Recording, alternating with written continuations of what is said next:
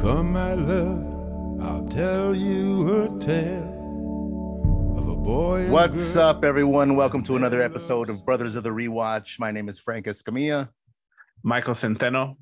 and we're here with an incredibly special movie to my heart, to Mike's heart. Well, I don't know. Mike didn't watch it till he was older, so he cheated a little bit. But it was my chicken soup movie for whenever I was sick. Watched it the first time in second grade in a classroom with other kids.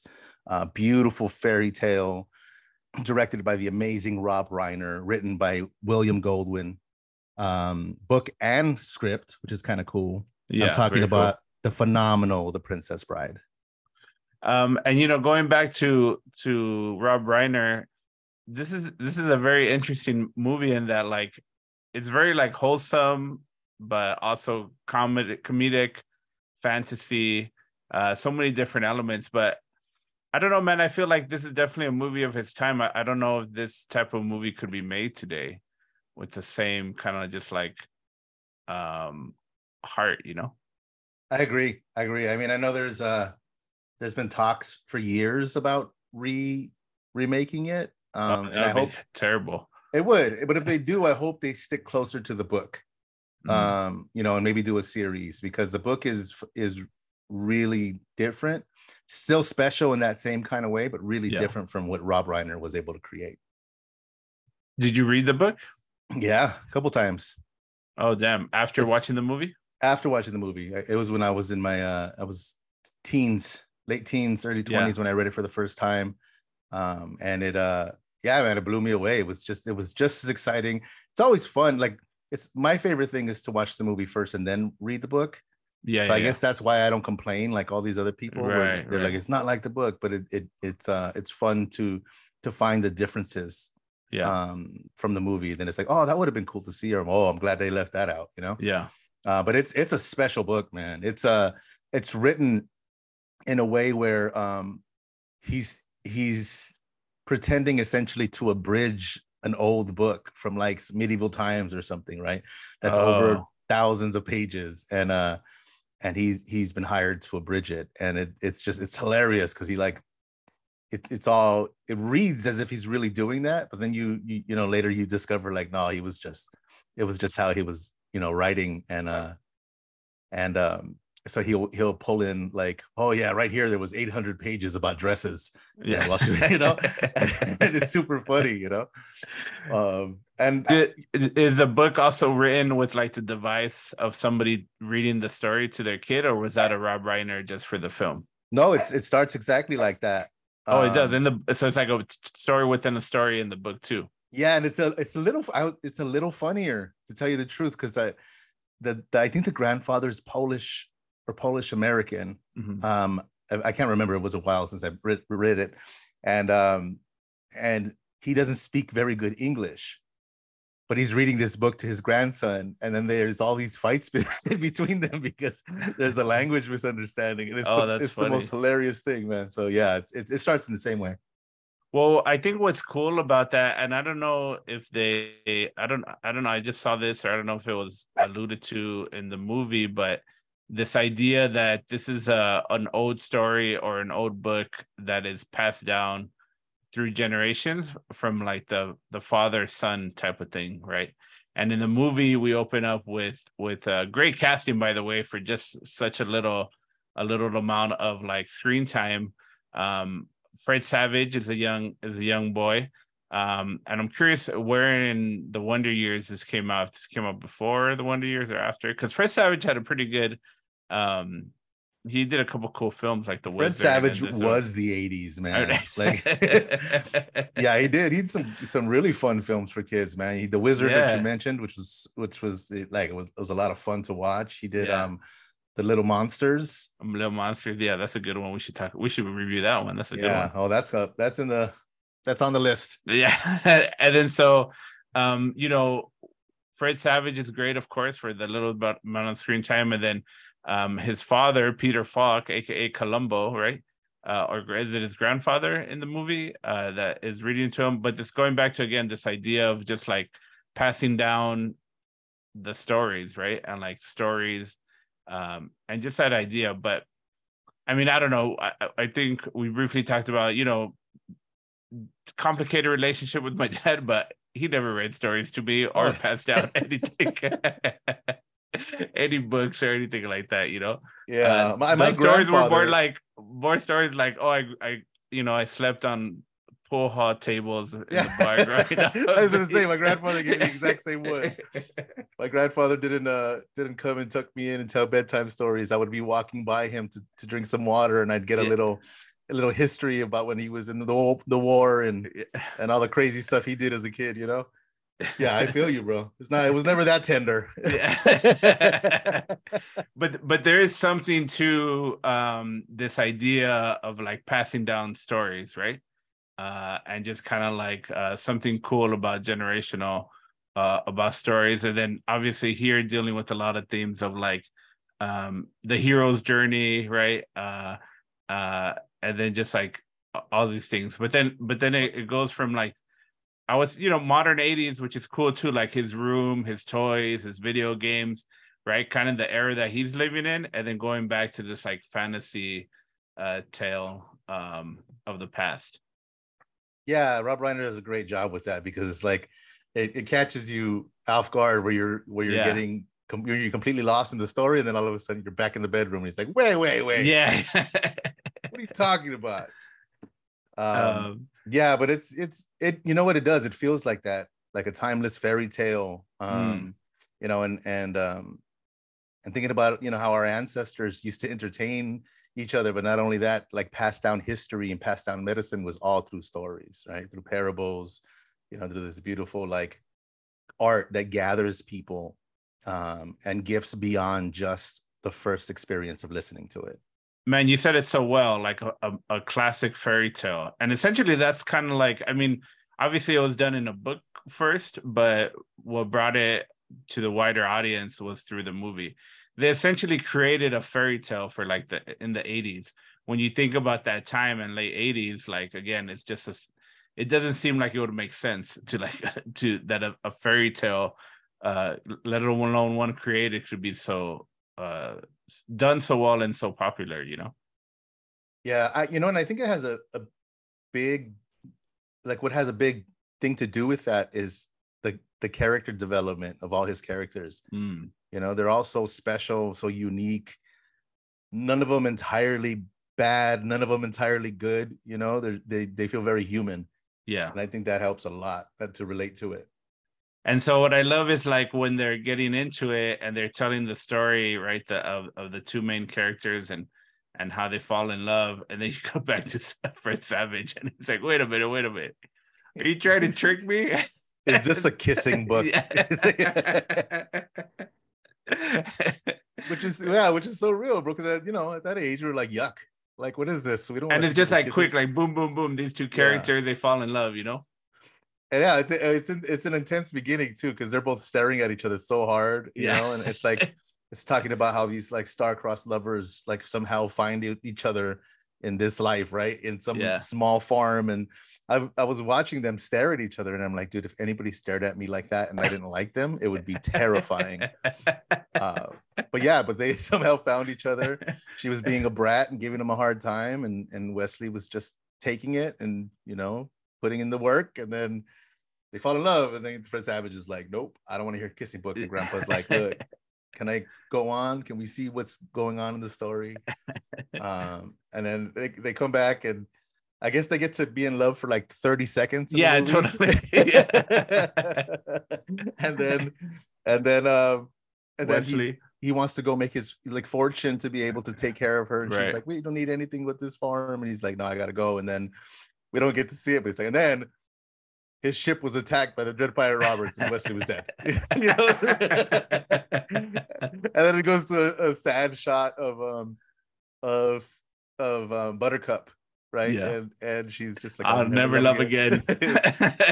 Yeah, it's like young love. It's tragic. It's incredibly tragic. Like I'm not laughing about that, but it's so humorous, and it's also like a reflection of how quickly, like I know shit changed that fast in my house, like characters would come and go, like sometimes we'd lose people that quickly, or it's be like, oh, we were just playing together yesterday, and then somebody unfortunately got killed or got locked up. So I mean, it's funny because I can relate to it, but it's also it's really sad and sweet. Later on, we find that she's to wed. She's to wed somebody that she doesn't love and hasn't loved since Wesley was captured and presumably killed by the pirates. Well, not only wed somebody, but like she caught the eye of like the prince of this land, you know. And but she still like, you know, I wish we could have seen that, right? Because like, what was the reluctance behind that? And like, was her family involved saying, you got to marry this dude, he's got tons of money, like you're gonna live in a castle, you know? But we didn't get that. And then more importantly, Prince Humperdinck. What a name. Where did they get that one from? The greatest villain name in the history of villain names, man. Humperdinck. Because it's so fun to say. Yeah, but so she's wed to him, or she's affianced to him. The narrator, our grandfather, says that like the only pleasure she really gets now is like taking her afternoon ride to the countryside. And this is the best part, bro, because this has the introduction of the amazing trio, right? So she comes possibly the greatest trio of all movie history. I don't think agree. There's ever been better than the Three Musketeers. Oh yeah, better than any other trio, you know, which is a very diverse cast. Oh yeah. of Fezzik, Andre the Giant, right? Fezzik, let's get Fezzik. It. There's no end in it. Fezzik, and then our Inigo Montoya, the swordsman. So the Fezzik the Giant, Inigo Montoya, the Spaniard swordsman, expert swordsman, and then our shrimpy little leader Vizzini. But that dude too, like that, the actor, very popular in the 80s. Wallace Shawn. Yeah, done so many films, so many character actors. But how like, what did it mean to you seeing Andre the Giant in that role or on the big screen? It was incredibly exciting, bro, because I mean, you know, we were WWF, now WWE fans, right? Like back then. So like he was the king of the ring, man. He was like the biggest person on the planet in our imaginations, right? Yeah. You know, and he fought Hulk Hogan, and Hulk Hogan picked him up and slammed him, right? He's just a legend. And to see him on screen, I mean, I immediately said, that's Andre the Giant, right? But he's so good in it that you kind of forget that he's Andre the Giant, and this character Fezzik is almost equally as iconic, you know? Right. Yeah, very kind, right? Very like soft-spoken. Obviously able to like kill people with his hands, but just kind of like the opposite of that. So it was really cool to see him in that role, right? And completely different than what we're used to seeing him or imagine him to be. Well, the scene also shatters like these. I mean, it establishes these stereotypes that we have in the world, right? Because like Vizzini is like treating him like he's dumb because he's this big oaf, right? He's this big like giant, you know. But then you see like the clever conversation that happens between Inigo and him when they start rhyming. Yeah, and Inigo's just like showing him all kinds of love. Like he's like, oh, you know, they're just going back and forth, and Vizzini's getting frustrated. Yeah. It's just a really sweet, beautiful scene, but it also like it meant a lot, you know, because there's so many assumptions that happen in school in the same way, like by teachers, by the students, like you know, that if you don't if you look a certain way, you know, that you have to, that they already know who you are. And us growing up as on the little more plus size, right? I think maybe we came across that a lot. People assuming that we weren't as fast as everybody or as quick, you know.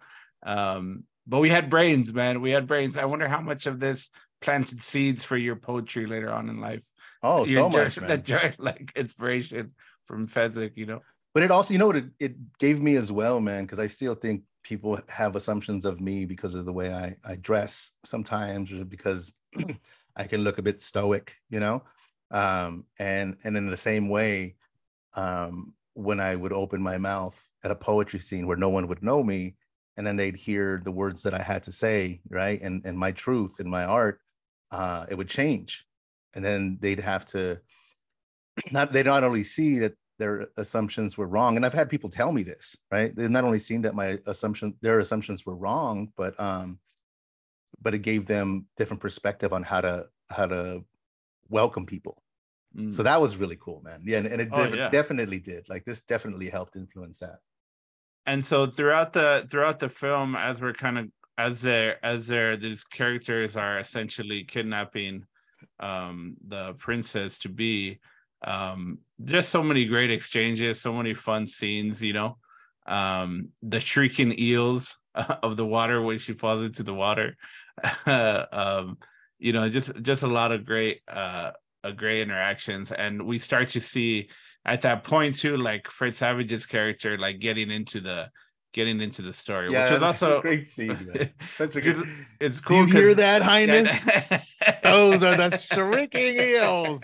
They only get louder when they're about to strike. And then Fred Savage is like he's worried, gripping his blanket, which again is super cute because the grandfather stops that scene and he's like, she doesn't get eaten at this point. Yeah. And then he's like, what? And he's like, you look a little worried, you know. He's like, I wasn't worried, but maybe I was a bit concerned. He's like, well, should we keep going? He's like, yeah, let's read a little more. And then then they have that cool scene where they come back and the eel's about to strike, and then like Andre like punches he punches it in the head from the boat and just lifts her out, you know. And it's cool too because it's like, I think it was an interesting point to come back to, because it's like it shows like again the youthful imagination of being able to get captivated into a story. At the same time, that I feel like that's what the audience is feeling, right? Like I feel like you're getting into it too, and then he just abruptly. It's just really interesting how they play with that throughout the whole movie. Well, you know what? And thinking about it this way, I didn't think about it as a kid like this, but now, like rewatching it, they're taking care of you, right? They're taking care of the viewer the entire time. It's like reminding you that you're safe, you know, that this is a story, and it's just a really beautiful gesture. I think I don't know if it feels like that was Rob Reiner's goal, like the whole time, but it just feels like a gift upon a gift. That's what I'm saying, man. Like I feel like this movie could not be made at this time. Like the audience is in, like, I don't know, it's a different audience, you know.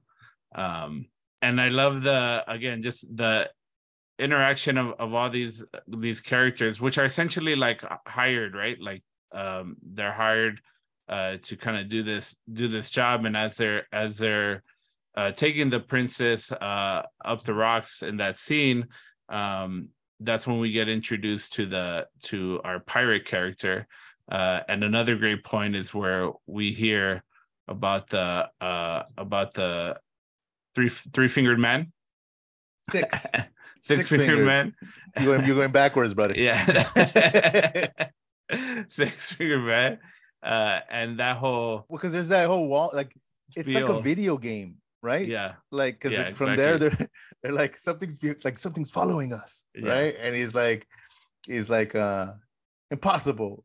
He's like, oh, inconceivable, you know. And he's like, you know, they're going. He's like, maybe he's riding the same wind that we are. And then like they get to the cliffs of insanity, right? You know, which is why he assembled this team, because Andre was the only one strong enough, or he thought, to scale it. And he's climbing, and Inigo's like he's just commentating the whole time.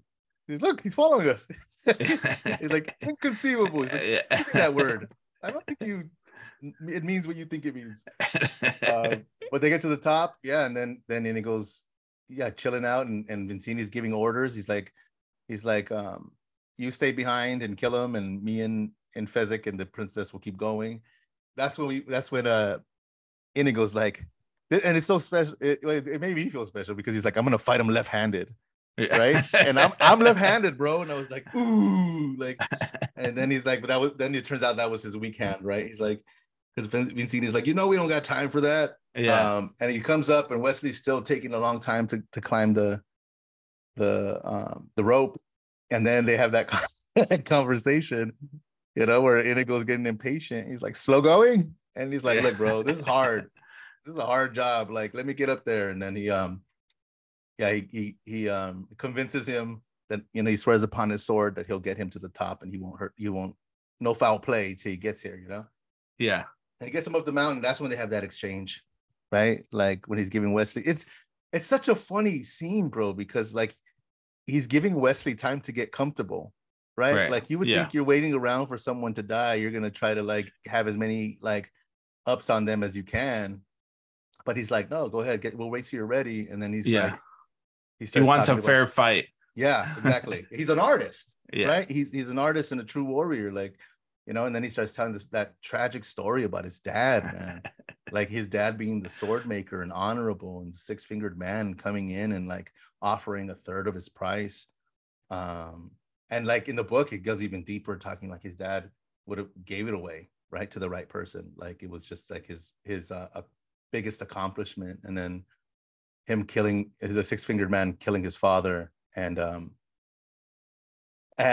slashing his face, right? And him looking for him for the rest of his life. Like, wow, so tragic, bro. Yeah. Like, and he asked him too, like, how old were you? And he's like 11. And you're like, fuck, 11. Yeah. Like, talking about trauma. You know, you're like, dang. But what's cool, like, about this and like kind of everything, right? Like you mentioned, everybody's picked for like their specialty, right? So like Inigo for his swordsmanship, Andre Fezzik for like his strength, right? And then the main dude for his brains, right? And then throughout, as the pirate, the masked pirate, we don't know who it is at this point, comes through and like coming after the princess to be, like he battles each one on those levels, right? And is able to, you know, the best them. Outswords him, outstrengthen them, right? Outstrengthen Andre, I beat him, and then a game of wits with the last guy is able to kind of challenge all of them on those levels. You know, that scene, that fight scene between the sword scene, it's so exciting, bro. And I would have never thought I would be excited by like a fencing fight scene, but it stands up. Like it's fun. They're talking the entire time. Yeah. And they're talking about different like fencing styles that they're using. Going back, it's compared to the book, gave me a lot more information on that. Yeah. You know, but for him to best him, and then like still like Wesley was like when he was on his knees, he's like finish me quickly. Yeah. You know, and he's like, I would sooner destroy a stained glass window than to kill an artist such as yourself. He's like, but since I can't be following you, it gives us depth of character, right? Like we get to see like all of them are honorable and just trying to like achieve their heart's goal. Yeah, they're more than what they're more than just like, you know, villains for hire or whatever, right? There's some depth to all of them, which is pretty cool. Yeah, when you see him against Andre, you're like, there's no way you're going to beat him, but he did it. Do you remember seeing it and knowing it was him, or did you not know it was him? When you're little, the first I knew it was him because of his voice. Like, his voice mainly, but he's like, you sound exactly like Wesley. And his mask, just covering his eyes, is not really a mask at all. And his eyes are like ocean blue. We were staring in them with Buttercup in the opening scene. We had a good 5-minute look already, so we know what they look like. And then isn't it funny, dude? Like as young brown people, something about like these actors and their blue eyes, like didn't it always stand out even more, right? Because you're like, I've never seen anybody with blue eyes like that in my whole life, other than the movies, you know. Remember in school too, like, because once in a while you would get a Latino with colored eyes, right? And then everybody would obsess over them. Yeah, right. And there was that whole time, Mike. Remember when you wanted to get contacts in high school? The green ones, and remember everyone was getting them, gray, green, and blue. I remember when that was going crazy, bro. Like everybody, like it's like all these brown people with like blue and green and gray eyes. You know, it's funny that they try to cover just the eye part, and like nobody knew who they were. Yeah, like, you think about Batman, like Bruce Wayne, who's like a billionaire philanthropist that everybody knows, and then he just puts a mask on, and all of a sudden, like, and not even his whole face, and all of a sudden nobody knows who he is. Like, well, I mean, the worst one is Superman, right? The Clark Kent Superman. He doesn't even wear a mask, but he just wears glasses and then combs his hair without a curl. You know? Yeah, that's like that's. You know what? I heard a theory that it's because everyone is just seeing like his S. Yeah, and then when he's Clark Kent, they're not paying attention to him, because he's so like non-important. Yeah, whatever. That's still dumb. You're like, it still doesn't work. It still doesn't work. I don't want to spend too much time on the beginning, but we have to acknowledge the fight scene with Fezek, aka Andre the Giant, just being a wrestling star. And you have this little tiny guy trying to face a giant, the giant. Yeah, the giant.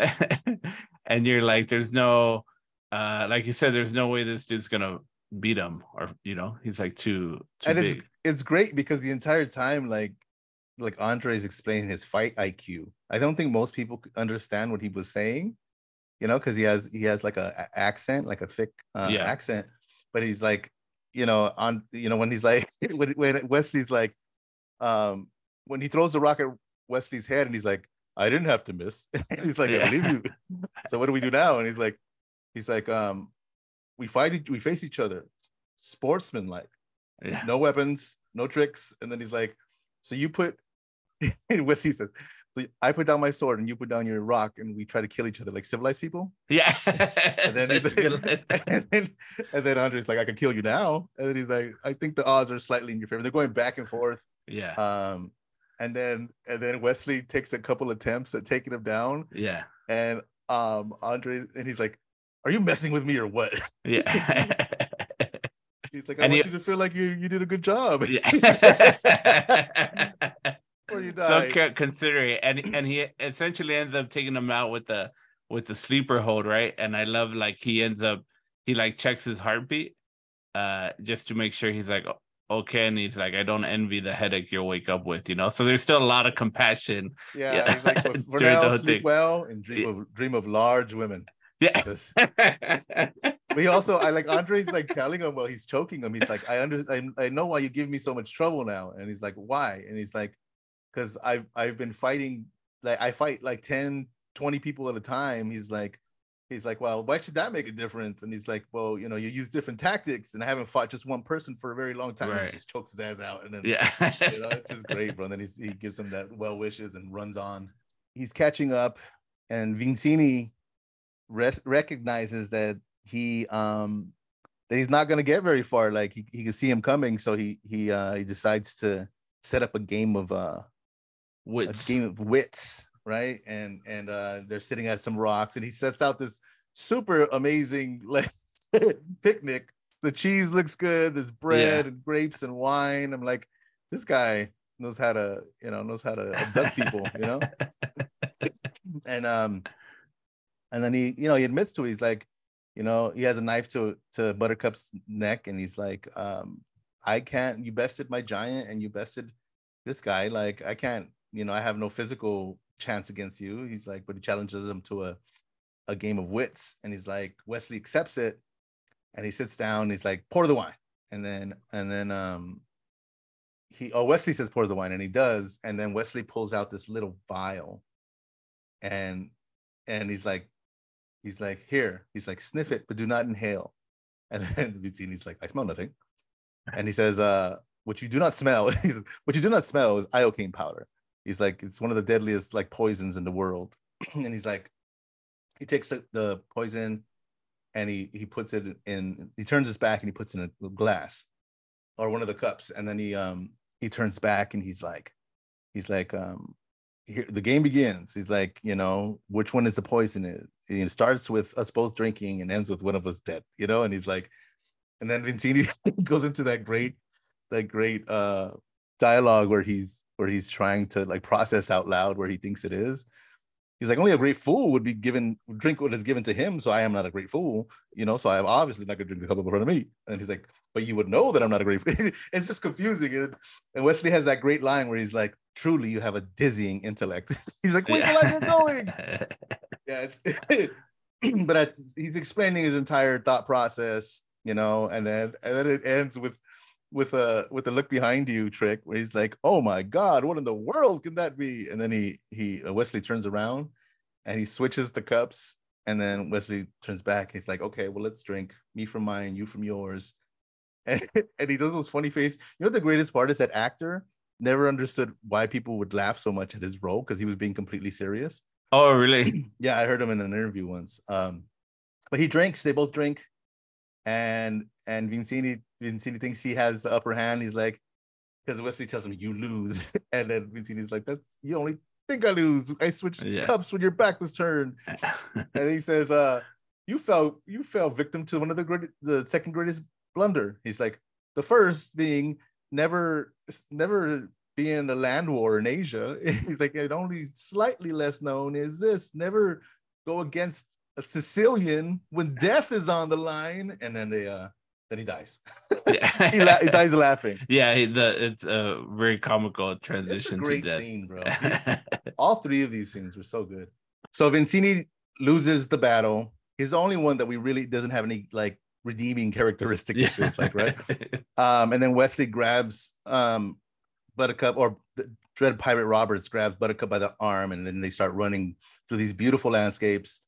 They stop, they have an argument, and then they both end up rolling down the hill because she pushes him down the hill when he's not looking, and he's looking at Humperdinck, and he hears her say, "As you wish." She's like, "Oh my God, it's Wesley," and throws herself down the hill too. They have this tender moment, but they're like, "Yo, we're being chased." So they have to go through the fire swamp. They go through the fire swamp. The rodents of unusual size, the quicksand, the fire popping everywhere. It seems hopeless, but they make it to the other side. And when they think they made it, they're safe. They see Humperdinck, they see his general and the other knights there. And that's that's a hard one, man. It's like it just keeps getting harder and harder. That felt like life, right? Like you're trying to get away with this like beautiful thing, and it just keeps getting harder and harder. They have an exchange with Humperdinck where Wesley's like, or what Humperdinck is like, okay, you can give her to me. And then he's like, we could live comfortably in this fire swamp. We know all the secrets. And they're going back and forth. Buttercup notices that his soldiers are all around. They have their crossbows, and she takes it upon herself to save Wesley. Right. And she's like, you promise not to hurt him. If I come with you. And Wesley's like, what? And Humperdinck's like, what? And then she's like, I'll go with you if you get him back to his ship. He's a sailor on the Dread Pirate Roberts ship. And he's like, I promise you it will be done. And then he whispers like low side to the general. He's like, throw him in the pit of despair as soon as we leave. And the general's like, I promise we'll be done. Humperdinck takes Wesley. They shoot off. And then there's that scene where Wesley's alone. And he's surrounded by all these soldiers of Humperdinck. And the general looks at Wesley and says, let's get you to your ship, sir. And then he says this line, bro, Wesley, that stuck with me my whole life. He said, we are men of action. Lies do not become us. And that hit me so hard as a kid, bro. Like, I was like, damn, that's brave, right? Like, yeah, he knows what's gonna happen, and he's still like, come on, let's be honest, let's be real. Least grant each other, real. Yeah, this realness in this moment. I know what's gonna happen. And then the general's like, very good, sir. And then Wesley looks at his hand, and it reveals that he has 6 fingers, and you're like, oh, it's a 6-fingered man. And then he's like, you have 6 fingers on your left hand or your right hand. He's like, I know someone who's looking for you. And then he just gets smacked over the head, bro. It's so good, bro. He's like, he's terrified, like the 6-fingered man. Dude, so we should incorporate that line into our lives now. I know in a lot of the activities we do, we should just use that line to call people out. I do so much. I do. People look at you like you're crazy. I already done it. They're like, people get insulted sometimes, right? Like sometimes I don't even say men. I say we are people of action. Lies do not become us. And people get mad, bro. I'm just like, let's be real. Like we both know what this is, Somebody's like, is that from the Princess Bride? If they do that, bro, like I carry around these little gold stars, and if they catch the line, I'm like, one for you. You get to join the Brothers of the Rewatch VIP list. They're like, oh, I didn't know you had a VIP list. You're the number one. You're the number one. What do I get? A gold star? Yeah, man. But I do. I love that line so much. That scene is just so real, and so like, he takes, Wesley gets knocked out. He wakes up in the pit of despair. Humperdinck goes down. He finds out he's going to get tortured. He finds a little albino there, a monk. Great performance, by the way. Oh, yeah. Hilarious, man. and they have a life stealing machine. They just call the machine, which is really like metaphorical, right? Oh yeah. Yeah, it's I mean, and then he's there for a while. You know, Fezzik and Inigo are kind of off on their own adventures, trying to figure stuff out. Um, Buttercup confesses like that she still loves him. Humperdinck says he's gonna send his 4 fastest ships. She finds out he's lying. Wesley, he ends up killing Wesley with the machine, and then we hear this scream, right? And everyone hears it throughout the whole land, like, and that's where Fezzik, after Fezzik and Inigo are reunited. Inigo hears it. He's like, "Do you hear that? This is a deep line. Do you hear that? That's the sound of the man in black." He's like, "That's the sound my heart made when my father died." Oh my God.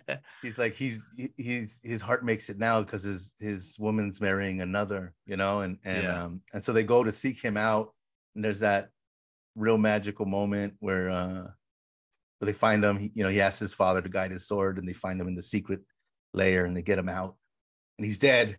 And then he remembers, like, there's a medicine man, a wizard that he could take him to, named Miracle Max. And so they pick him up. I love that name. And they go and they knock on the door, bro. And this is one of my favorite scenes, if not my favorite scene, man. They go and knock on the door, and like you see little Billy Crystal, all made up as an old wizard. And he's like, "We're closed." He's like, "We can't help you." And he's like, yeah, they just banter back and forth. He's like, and then finally he lets them in because he's like, "What do you want me to do? I'm a fired miracle man." And he's like, I could probably kill whoever you want to be the miracle. And then Andre's like, "He's already dead." And he's like, "He is, huh? I'll take a look." That's, bro, this scene is so great. Like, Billy Crystal is just on point. Billy Crystal in the 80s and like full makeup, like he could do so many great characters. And yeah, this is definitely one of his best performances, you know. I'm also curious, like, how much he would ad lib, you know, versus like how much was actually written for him. And I think like, a lot of it was at right, like it has to be, because it's like his personality, and he's I've seen worse. And he's like touching them, you know. Let me see. Yeah, I heard like, Rob Reiner had to take so many takes of that because Rob Reiner was busting up in the director's chair. Oh my God, yeah. And he's like we're kind of in a rush, you know. and he's like, "You got any money?" Yeah, he's like, doesn't it make you feel like your Theo, like your weird ass Theo when he drank too much? Yeah. It always makes me feel like that's the scene, man. I love it. And then I love that that he's like I'll ask him why, you know, what happened to him. I'll ask him why you want me to bring him back. And then he gets the air thing. Yeah. And he pumps it, and then he pushes down in his stomach, and Wesley says, "True love." But and then and it goes like, he's like, "See, you can't ask for a better cause." And then Billy Crystal says, he's like, "True love is the greatest thing." He's like, except for a nice MLT sandwich, mutton, lettuce, tomato, when the mutton's nice and lean. It's so random. It's like, but that's not what he said. He said to Blave, and you know, he's making excuses, saying, you know, he's why he can't do it. So his wife comes out, and it's Carol Kane, who was super popular in the 80s as well, and she's hilarious. And they just have a back and forth, and she's like, he lost his faith in himself. He lost his faith when the king's son, when Humperdinck fired him, and then they're going back and forth, and he's trying not to listen to him. And then finally, Inigo's like, he's like, if you help us, this man will stop Humperdinck's wedding. And he's like, wait, if I bring him back to life, Humperdinck suffers? He's like, "I'm on the job." Yeah. So then he makes him that really delicious looking black chocolate thing, pill, the miracle pill, and they send them out to storm the castle. Yeah, they somehow sneak onto like the castle wall, and then they give him the pill, and they're like, "How long does it take to work?" And Wesley's just his head comes just his head comes back to life. And he doesn't know where he is, so he's freaking out. He's like, "I'll take you both together," and they Fezzik covers his mouth, and then he's like, let me explain. Like Indigo's like, "Let me explain," and he's like, "No, there's not enough time. Let me sum up." He's like, and he just sums up the story kind of like I did, and he's like, your girl's about to get married. We got to get in there, stop the wedding, but not before I kill the six-fingered man. And then we got to figure out other stuff. And he's like, all right. He's like, well, what do we have? Like, what are our assets? Yeah, I love that. I love that scene. So strategic, right? Like that's why they got him in the first place, because Vincini was gone. Mike, what kid were you in this group, man? Like with your friends? Were you the muscle? Were you I was always bigger than everyone, so I think there's an assumption that I was strong because I was bigger. But I think I was more the brain, more smart than anything, intelligent or strategic, maybe. So you were Wesley with the blue eyes? Yeah. All right. But I wouldn't have been able to come up with a plan like that. That was a pretty cool plan, Yeah. Like he says, what are their assets? And he's like, your brains, my steel, his strength. He said, that's it. He's like, if I had a month to plan, maybe. Yeah. This is impossible. And he's like, if only we had a wheelbarrow. And then he's like, yeah, I have a wheelbarrow over there. It's like, well, why didn't you list it in our assets in the first place? I love that exchange. And he's like, I'd kill for a what did he say? A midnight coat or a cloak. Yeah. And then Fezzik pulls it out of his shirt. Yeah. It's like, and then he goes like, where'd you get that? He's like, oh, I was at Miracle Max's and I tried it on. He said if it's so good, I could keep it. And so then they make their plan. And I love that plan because when they're walking off, there's a really sweet line where Fezzik goes, Inigo. And then he's like, yeah. And then he's like, I hope we win. Yeah. It was really, really sweet, man. And then so yeah, then we get there and we're preparing for the wedding. Everybody who's anybody's at the wedding. Buttercup still has faith that Wesley's gonna come for her. She doesn't know what happened in the pit of despair. And then they start walking up and like he doubles the guard. So it was 30 men, but then he doubled it to 60. And there was just one captain that had the key. And then they start rolling Andre up in the wheelbarrow in that cloak. And he starts like going into this like dialogue where he's like, I am the dread pirate Roberts. So he's like, these fools are all superstitious. We're just gonna scare them. I love it, man. I love it. Yeah, and he's just going on, and the guys are just looking, and then they light him on fire. They light him on fire, and everybody freaks out and runs away, and it doesn't burn him at all, which I love. I'm glad. Yeah, like it's totally, he's like totally immune to it. Yeah, and then there's only that one guy, that captain with the key left, and he's like, where's the key? And he goes, where's the key? And then he's like, what key? And then he's like, Fezzik, rip his arms off. Yeah, I love that line too. He's like, oh, you mean this key? Here you go. Yeah. So they get in, the wedding's still happening. There's that funny preacher, or was he a cardinal? And he's like, marriage.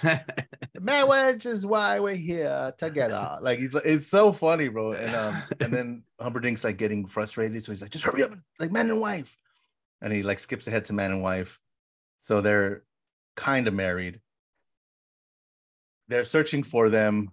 And then there's the scene where Inigo finally runs into the six-fingered man, and he gets to say the line which he'd been saying throughout the whole movie, which we didn't say yet, but he looks at him and he tells him, hello, my name is Inigo Montoya. You killed my father. Prepare to die. Yeah. And there's this moment where you think it's gonna be a badass fight scene, and then the six-fingered man he just runs away like a cat. Oh man, he just runs away. So then like Inigo starts chasing him, and Fezzik and is left holding Wesley, and they look at each other like, okay. And so he's running. The guy locks himself, the six-fingered man locks himself behind the door. Fezzik goes and like So Inigo's trying to break in, and he's like, Fezzik, I need you. So he leaves Wesley on this, like, he leaves him on the side, and he goes and he opens the door for him. And then he runs in, and as he runs in, the six-fingered man throws a dagger at him and hits him right in the gut. Yeah. Oh man, how did you feel at that scene, bro? It's like they're building it up through the whole movie. There's this, a climactic chase scene, and then he just like you feel like what he felt, right? It was like the punch in the gut. Yeah, knocks all your air out. You're like, oh, damn. And then he says, "I'm sorry, Father. I tried." Dang. Oh my god, heartbreaking. Like you will not be denied his vengeance. Like I was like, Right. it's not. You have to. Can't be. And then we get we shoot to Buttercup saying she's gonna kill herself when she goes to the suite. That's not funny, but it's just like she's just like, yep, like I'm not gonna stay with this guy. I'm out of here as soon as I get to my room. And she goes to her room and she's about to do it, and Wesley says something like, there are few perfect breasts in the world. It would be a shame to, because she's gonna stab herself in the heart. And so she's all happy that Wesley's there. She's kissing him, but he can't move.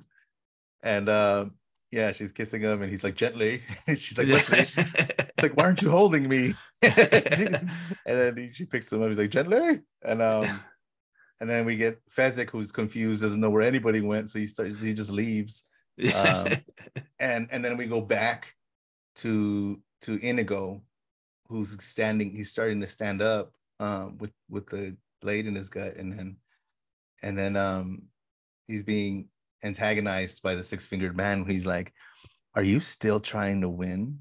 This is possibly the saddest thing I've ever seen. He's like mocking him, and he gets up, and then like they start fencing, and I think he stabs him 2 more times, and he just keeps repeating, hello, my name is Inigo Montoya, and the guy's like, they're going at it, and finally he kind of gets his second wind. He's like driven by a force more powerful than his mortal form. That was dramatic, but but it was good. And then finally he starts besting him. And like, cause the guy's complaining. He's like, 6 fingers man, like, stop saying that. He's like, I don't know. My name is, and then he disarms him, and then he cuts his. Oh, it's so good, man. It's like a mirror. Like, he cuts his cheeks where he first cut him. Yeah. And then he's like, tell me that you'll give me riches. Tell me that you'll give me this. And the guy's telling him while he's fighting him. Realizing he's losing, he's like, yeah, I'll give you, that. And he's like, tell me you'll give me anything I want. And then, he's like, anything and more. And then that's when he stabs him in the same place where he got the dagger. And he's like, I want my father back, you son of a bitch. Damn. Oh my God, bro. I got chills just rewatching that in my head right now. Woo! That's the ultimate, like, and then, he's just gone. And then he's like, he kind of does Inigo does like a little bow to his father. And then it was not there, but you just think it's his father. And then he takes off, and then we get Humperdinck that comes into the room and sees Wesley and Buttercup. And he's like, I killed you too fast last time, not a mistake that I'll repeat.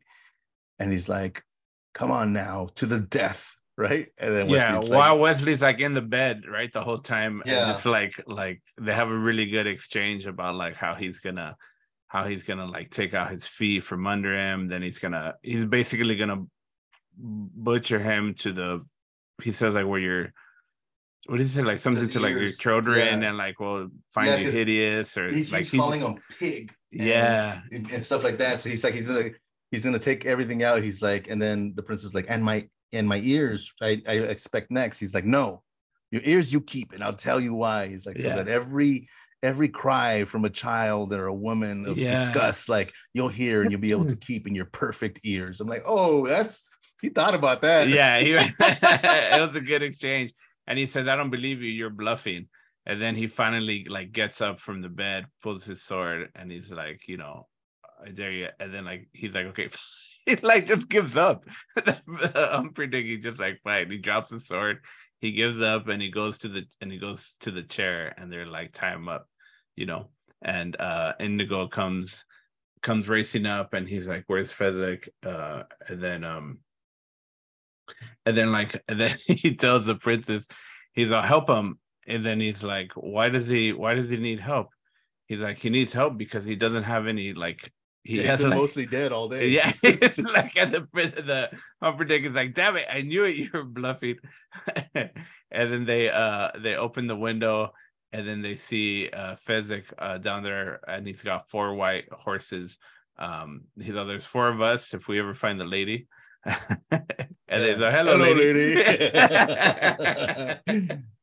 Yeah, it's so good, man. And then yeah, and then they ride off on the horses into the horizon, and I think before that, the Dread Pirate, Wesley suggested, because Inigo was like, you know, what am I gonna do now? I've been in the revenge business forever. He's like, well, you'd make a great Dread Pirate, Roberts. And then that's when they ride off into the horizon, and they're all looking at each other, and there's a scene where